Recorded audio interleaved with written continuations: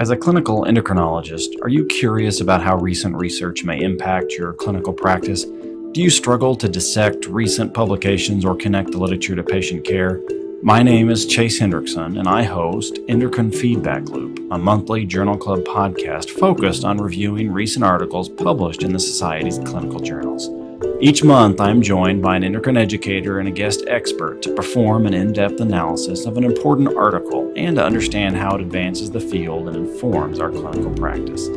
This podcast is an Endocrine Society members-only benefit and can be accessed under the journal's header on endocrine.org. Find out more about the podcast and becoming a member there. I think you'll benefit from our discussions and hope you'll join us as we learn together as a part of Endocrine Feedback Loop. Hello, and welcome to another episode of the Endocrine News Podcast.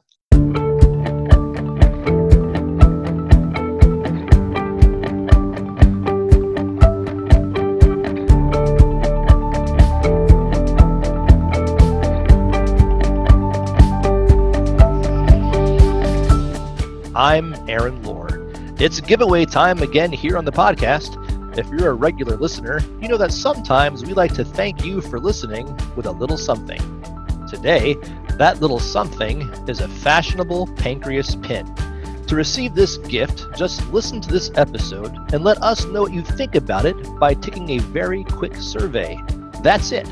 You can find a link to that survey in the description of this episode on endocrine.org/podcast.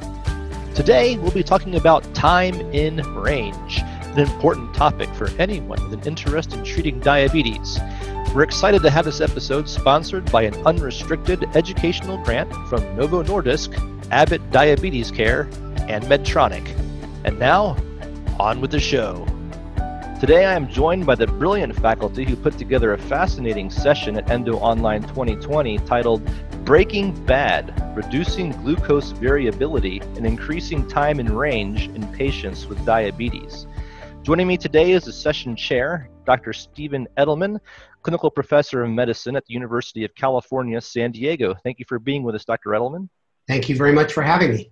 And also with me are the session faculty, Dr. Jeremy Pettis, assistant professor of medicine at the University of California, San Diego, and Dr. Rehan Lal of Stanford University Medical Center. Thank you both for being here. Thank you, Aaron. Thanks for having us. So we're going to touch upon a lot of things today. One thing we're going to hear a little bit about is hypoglycemia. And we've talked about that on the podcast a few times before. We often hear there's a good deal of unawareness around the dangers of this condition. So what do we need to know about the risks that are associated with hypoglycemia?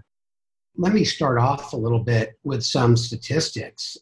You know, it's amazing that people don't realize that severe hypoglycemia, defined as requiring assistance, is a pretty serious condition and very common, much more than people think. In fact, severe hypoglycemia, where someone may need emergency glucagon, go to the emergency room, is more common in type 2s just because there are so many more people in type 2. So it's been estimated that 30 to 40% of people with type 1 diabetes experience a severe hypoglycemia event per year, 1 to 3 per year.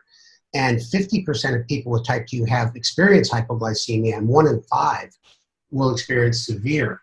But because, once again, there's so many more folks with type 2 diabetes, the numbers are actually higher. So a lot of people think, oh, type 2 diabetes, they don't get hypo. The other thing I'll say is that despite having CGM and insulin pumps, we're still seeing a lot of severe hypo, and for many reasons. And not everyone has those type of devices, especially CGM. And something that we spoke quite a bit about in our original program. You know, we recently published this article where we looked at about 30,000 type 1s in the country and looked at rates of severe hypoglycemia in these type 1s according to their A1C. And it used to be the standard teaching that we only kind of had to worry about severe hypoglycemia in the people that had extremely tight control, A1Cs less than 6, these kinds of things. And what we found from this data is that severe hypos are common regardless of what somebody's A1C is, and actually show that there seemed to be an increase in severe hypoglycemia with increasing A1C levels. So I think the take-home message there is that people with type 1 diabetes are at risk of severe hypoglycemia, period. You can't say, oh, it's just this cohort of people or this cohort of people. It's something that's unfortunately extremely common. And it's really, when I talk to patients, it's yes, high A1Cs, high blood sugar levels, that can cause problems with microvascular disease down the road, 5, 10, 15, 20 years later of high blood sugars. But one severe hypo, you can get a car crash, you can have a seizure, it can be deadly. So, you don't want to be doom and gloom with patients, but just at least making them aware that this is common, ways to prevent it, ways to mitigate it. This is something that you should be talking about essentially every clinic visit. Hey, Rayhan, I know you're the only person I know that is a pediatric and geriatric endocrinologist. And I'd like to ask, in kids, are they still doing the fried egg at night at camp and at home? Yeah, this is a great question, Steve. So I think one of the realities here that we all have to understand is between Steve and Jeremy and I, we've had type 1 for 100 plus years. And one of the things is that we all made it, and we made it without CGM. So it is one of the realities that, one can sort of have some body awareness and pick out some of these low blood sugars. And it's tough for the pediatric population, and especially as we get to extremes of age, very young or very old, then it becomes a problem in terms of potentially sensing low blood sugar and almost always requiring help. If you're 3 or 4 years old and have type 1, you're almost always going to require help for a low blood sugar. So we are trying to get past these previous notions that, we have to feed someone before bedtime. And CGM has helped with that because it provides a little bit of reassurance to parents. During honeymoon, though, you can see blood sugars below the 70 range, which is sort of where we have defined hypoglycemia in its most modern variant. And so in honeymoon, that can also be a little bit confusing for parents. So it's crucial that one educates families about different glucose ranges in different disease conditions. Speaking of ranges, one thing that you talked about a lot in your session was time in range. So what is it, and what does the science tell us about it that makes it so important as we consider treatment approaches? Rayhan, why don't you go first on that? Because I think, even after the program, you sent Jeremy and I a good article outlining the ranges and how they came about. So effectively, time in range is what we're calling this optimal glucose range that we want people to be in as much of the time as possible. And the Battaglino paper goes into this expert consensus on what those guidelines should look like. For most people with type 1 and type 2, they set the time in range to be between 70 to 180 milligrams per deciliter. And for those who are pregnant, 63 to 140 milligrams per deciliter. It's a very important factor that has received much more attention, especially lately. With the current pandemic situation, we are left in a world where getting A1Cs in clinic and otherwise might be a challenge. So we can now use time in range as a surrogate measure of long-term glycemic control. And Roy Beck has also been pretty instrumental in showing the correlation back in the DCCT when people were doing 7-point finger sticks between time in range and other measures of glycemic control and long-term glycemic outcomes. So let me ask you this, Dr. Lal, since you are a pediatrician, also a gerontologist, is the optimal time in range the same across the board, or are there times where you're looking for maybe something different? In the expert guidelines, of course, they make this suggestion that you can personalize glycemic targets for some individuals. So for example, if you have somebody who is on the very elderly side, we would like to reduce burden on the individual. We want to make sure that, they're not having to wake up in the middle of the night to go pee because they could trip and fall. But at the same time, we really do want to reduce hypoglycemia, which can contribute to confusion. So it's a balancing act there where we don't necessarily need to worry about hyperglycemic complications decades down the road, but we need them in somewhat reasonable control to maintain activities of daily living and not amplify any neurologic disease that there may already be. So we have to sort of personalize this when appropriate. But in terms of long-term outcomes, the 70 to 180 range seems to be pretty reasonable as an outcome measure. I can just add that one thing we covered in our program on time and range is setting the alerts and alarms. And this relates to your question. It has to be individualized. Even within the same adult population of type 1s, some may come in and get a CGM with very poor control, and you don't want to turn them off to being alerted so much that their partner divorces them.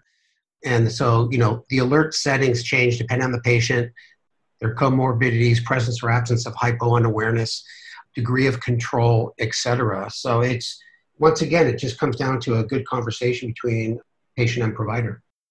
And the only thing I'll add that I said in our session was that I like time range for a number of reasons, but mostly because it means something to both patients and to providers.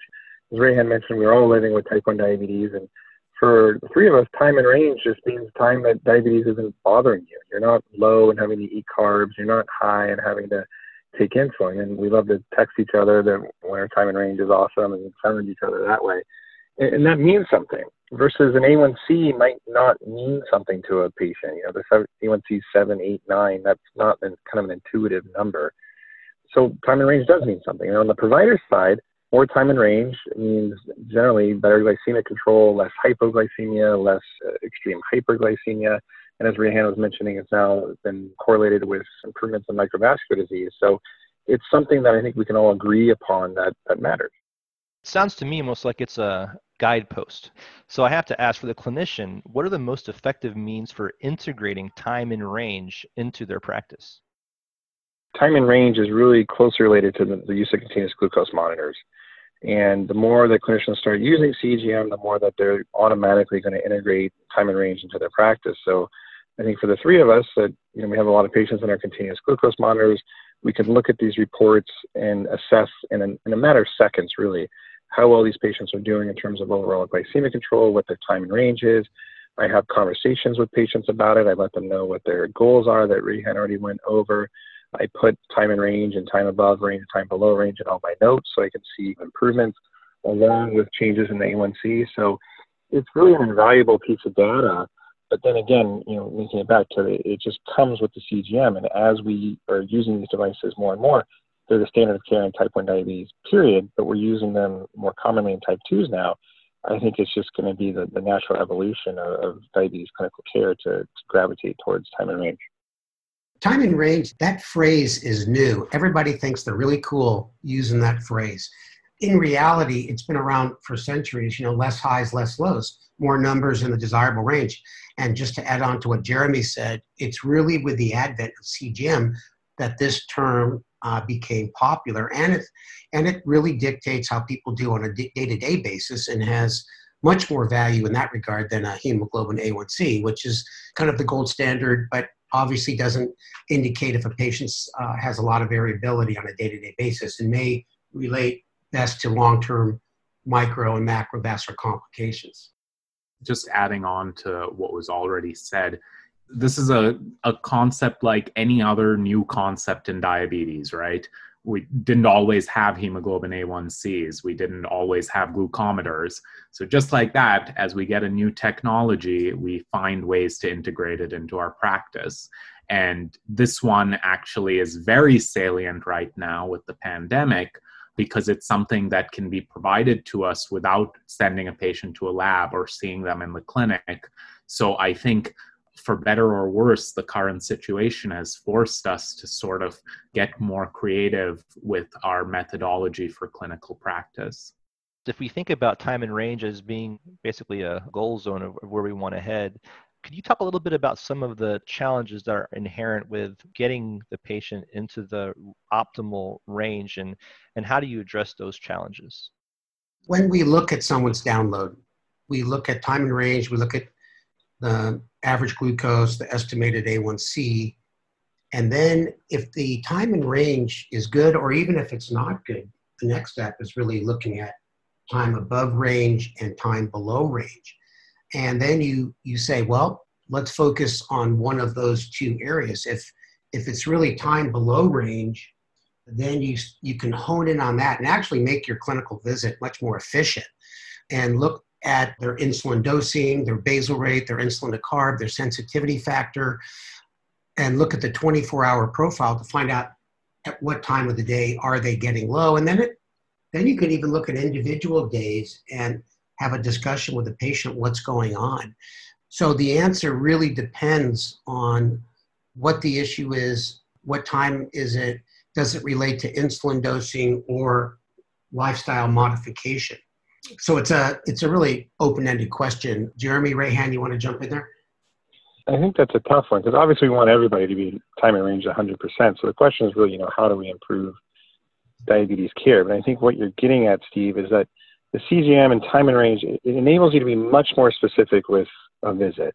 So let's think back to before we had CGM and, a patient would come in, you'd have their A1C, maybe you've had some blood sugar data, and you were really kind of shooting in the dark in terms of where they might be having problems, if they're having hypoglycemia or not. And now you compare that to a person comes in, Steve said, maybe hypoglycemia is their problem. So you know that that's a problem. And then you can see specifically it's happening after dinner or overnight. And you can make the visit so much more specific to that one issue rather than just, your A1C is high or low. So again, it's just a very helpful tool to really identify the problem is what I'm saying. I think I will echo one of Jeremy's points from the session, is that yes, clinicians can do retrospective review of these data downloads, but really the CGM is for the person with diabetes. It gives them every 5 minutes insight into what's happening with their condition. And for the clinician, it is very important to not take time and range in isolation because somebody could have a time in range of 70% with, say, 10 to 15% hypoglycemia. And that would be a very different situation than the person who has 70% time in range and 30% time above range.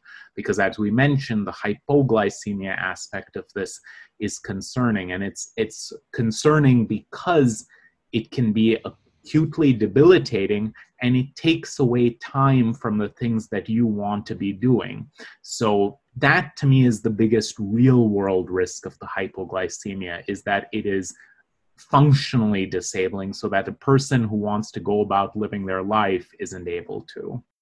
It's obvious that CGMs are a tremendous advancement that are helping a lot, but how should patients select a specific CGM? And is there any concern that patients may not be using CGMs correctly? I think, honestly, the sad reality in the US system is that healthcare is based around money and the dollar.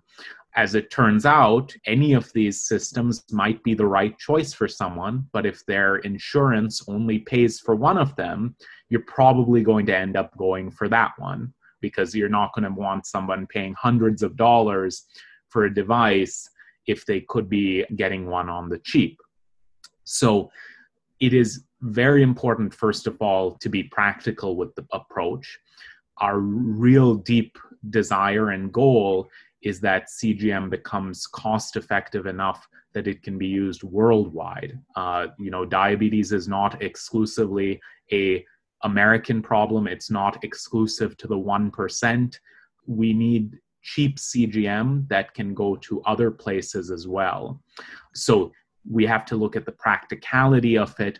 And then, yes, you can talk about whether you want real-time CGM, first of all, or intermittently scanned CGM, real-time CGM being usually up 5-minute uploads of Bluetooth data directly to a receiver, whereas intermittently scanned CGM devices like the Libre 2, those will get data when you scan it with a near-field communication device, which also exists on your phone, but now also has real-time alerts. So it's sort of blending the real-time and intermittently scanned approaches.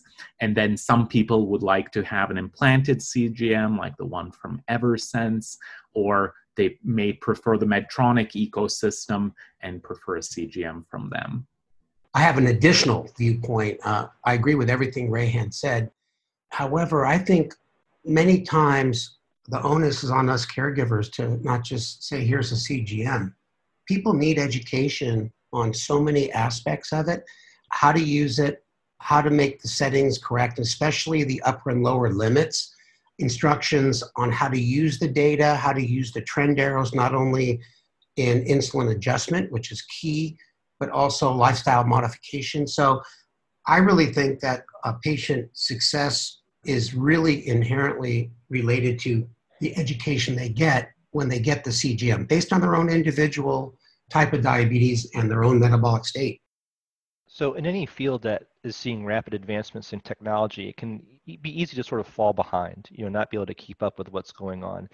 Is there a concern among any of you that, as better and more improved systems are coming out, that it might create more and more challenges for, some of our population to basically do it right when it comes to how they manage their own device, and even for the healthcare provider being able to keep up to make sure that their patient is as well educated as Dr. Edelman is talking about? My only take on this is that it's a good problem to have. When we were talking about this just a handful of years ago, we didn't have as many CGM options, and certainly didn't have as many kind of hybrid closed loop systems that integrate the CGM with the pump. So it is getting harder to keep up with, and it is rapidly evolving. Some of this technology, let's take the CGM, for example, can update, very frequently, because it might be just a change in the algorithm or the new system. There's somewhat of an easier pathway to the FDA than, say, a new drug. So maybe every year there's a new system, or even every 6 months you might come across something new. So it definitely is on the provider to keep up to date. And then, as Steve mentioned, a lot of this does need to come from the patient too. These are people that are living with this disease 24/7, and educating themselves on what is available and what are the pluses and minuses of each system. But again, all I can say is that I'm just so thankful for this boom in technology, and diabetes just lends itself really well because it's such a data-driven disease. The more data you have, the better people do. And then again, integrating with the pump systems.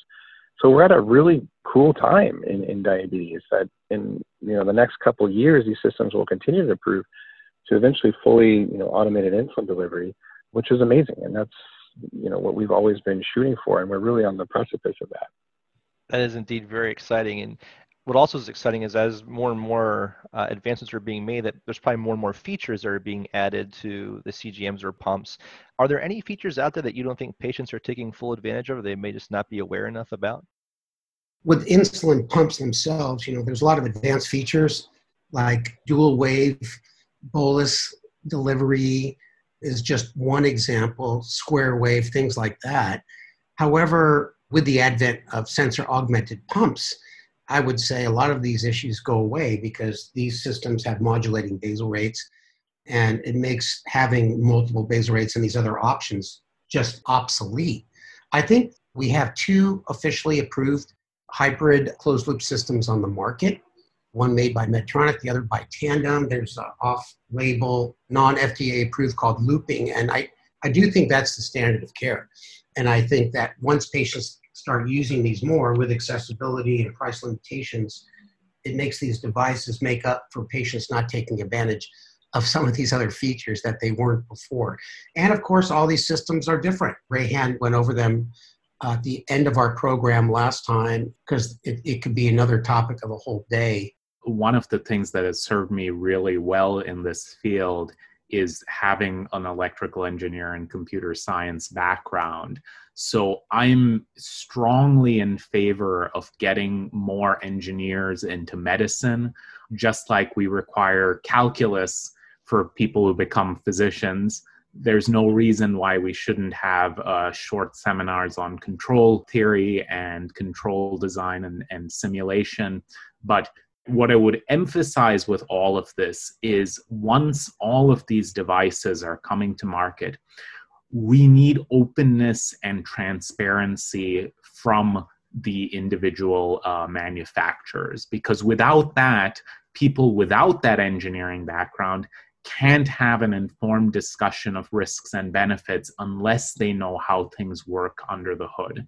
As Jeremy said, it is an amazing thing to have more options than ever, but unless we understand how they work, we can't compare one to the other. Dr. Pettis, do you have anything to add? I think with the CGM, as we were talking about, there's really kind of two main purposes: the real-time information and then the retrospective downloads. And I completely agree with Rehan, because the real-time is what patients use the most and probably get the most benefit out of, and CGM is primarily for the patient first. But there's a lot of value in the retrospective data, and I think more patients could look at their own data. It's still pretty often when a patient comes into clinic that they don't even know about the app for the CGM that they're using that will give them all their retrospective data. Regardless of the type of CGM you use, it's really accessible, easy to understand information. And once you go over that with a patient, it's something that can really help them keep on track. They can look at their time in range every day if they want, or once a week, or once every 2 weeks, to know if they're doing better or worse, which direction they're going in. So I think it's, on us as providers to go over these downloads, talk about time and range goals, to empower the people so they know, just like blood pressure, cholesterol, this is where I want to be. If I'm not there, I need to come back in sooner or work on X, Y, and Z. So I still think that is one feature of CGM that we need to continue to encourage the patients to use.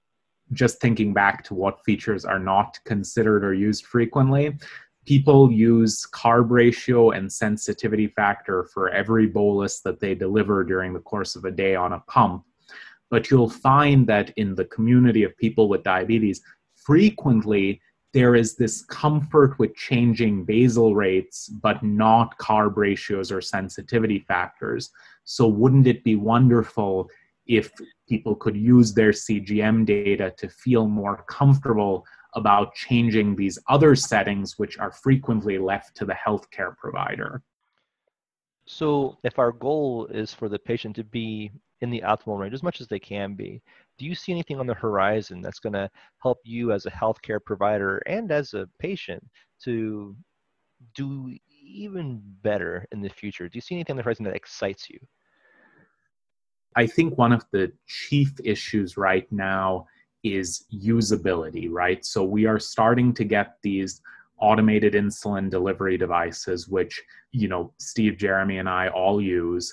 And I think they are very useful, but, you have to be willing to wear a CGM. You have to be willing to put in an infusion set. So one of the technologies that is currently being worked on is extended wear infusion sets. And if you have a set that you can wear for, say, a week or 2 weeks, you can then just run a sensor wire through the middle of it and get a combined infusion set CGM in one port device. That would be really exceptional. And I think it improves some of these wearability considerations that prevent some people from starting. And of course, as the technologies improve and the systems develop so that you can have full closed loops, so that it works with exercise and all these other myriad things which change our settings, that's going to be a bigger draw for people. But again, unless they're affordable and unless people can get their hands on it, it doesn't really matter how great the technology is. I was just going to add on that, I think, we might start transitioning. These devices are really good at getting people with time and range to what Rehan's point is, just making it easier to live with diabetes. And, some of the fully closed loop systems, like the Beta Bionics product coming out, and as others move to fully closed loop, start moving away from, all this like sensitivity factors and carb ratios to systems that, you just enter your weight when you start. And if you want to announce meals, you can say it's a typical meal or a larger than average meal or a smaller than average meal.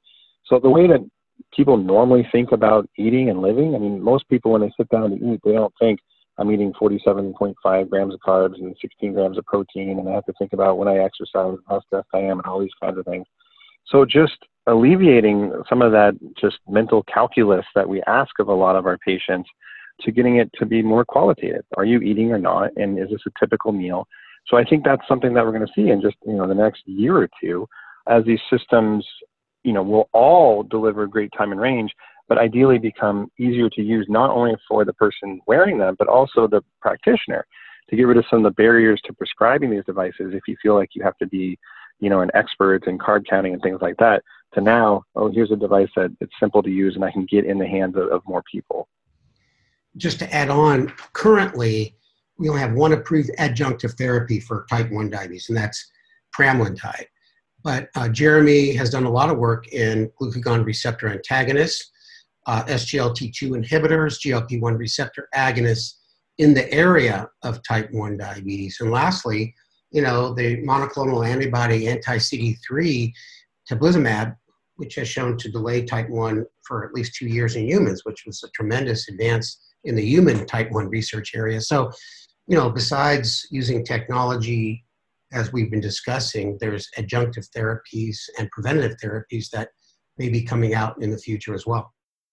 Thank you to all three of you for this fascinating conversation and taking the time to participate in today's episode. It was great having you with me.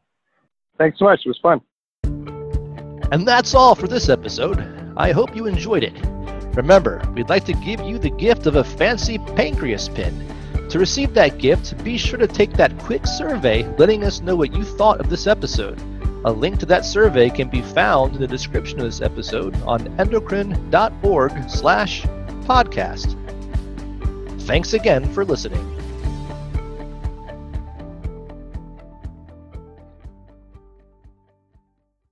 As a clinical endocrinologist, are you curious about how recent research may impact your clinical practice? Do you struggle to dissect recent publications or connect the literature to patient care? My name is Chase Hendrickson, and I host Endocrine Feedback Loop, a monthly Journal Club podcast focused on reviewing recent articles published in the Society's clinical journals. Each month, I am joined by an endocrine educator and a guest expert to perform an in-depth analysis of an important article and to understand how it advances the field and informs our clinical practice. This podcast is an Endocrine Society members-only benefit and can be accessed under the journal's header on endocrine.org. Find out more about the podcast and becoming a member there. I think you'll benefit from our discussions and hope you'll join us as we learn together as a part of Endocrine Feedback Loop. Endocrine News podcasts are a free service of the Endocrine Society. To learn more or to become a member, visit the Society's website at www.endocrine.org.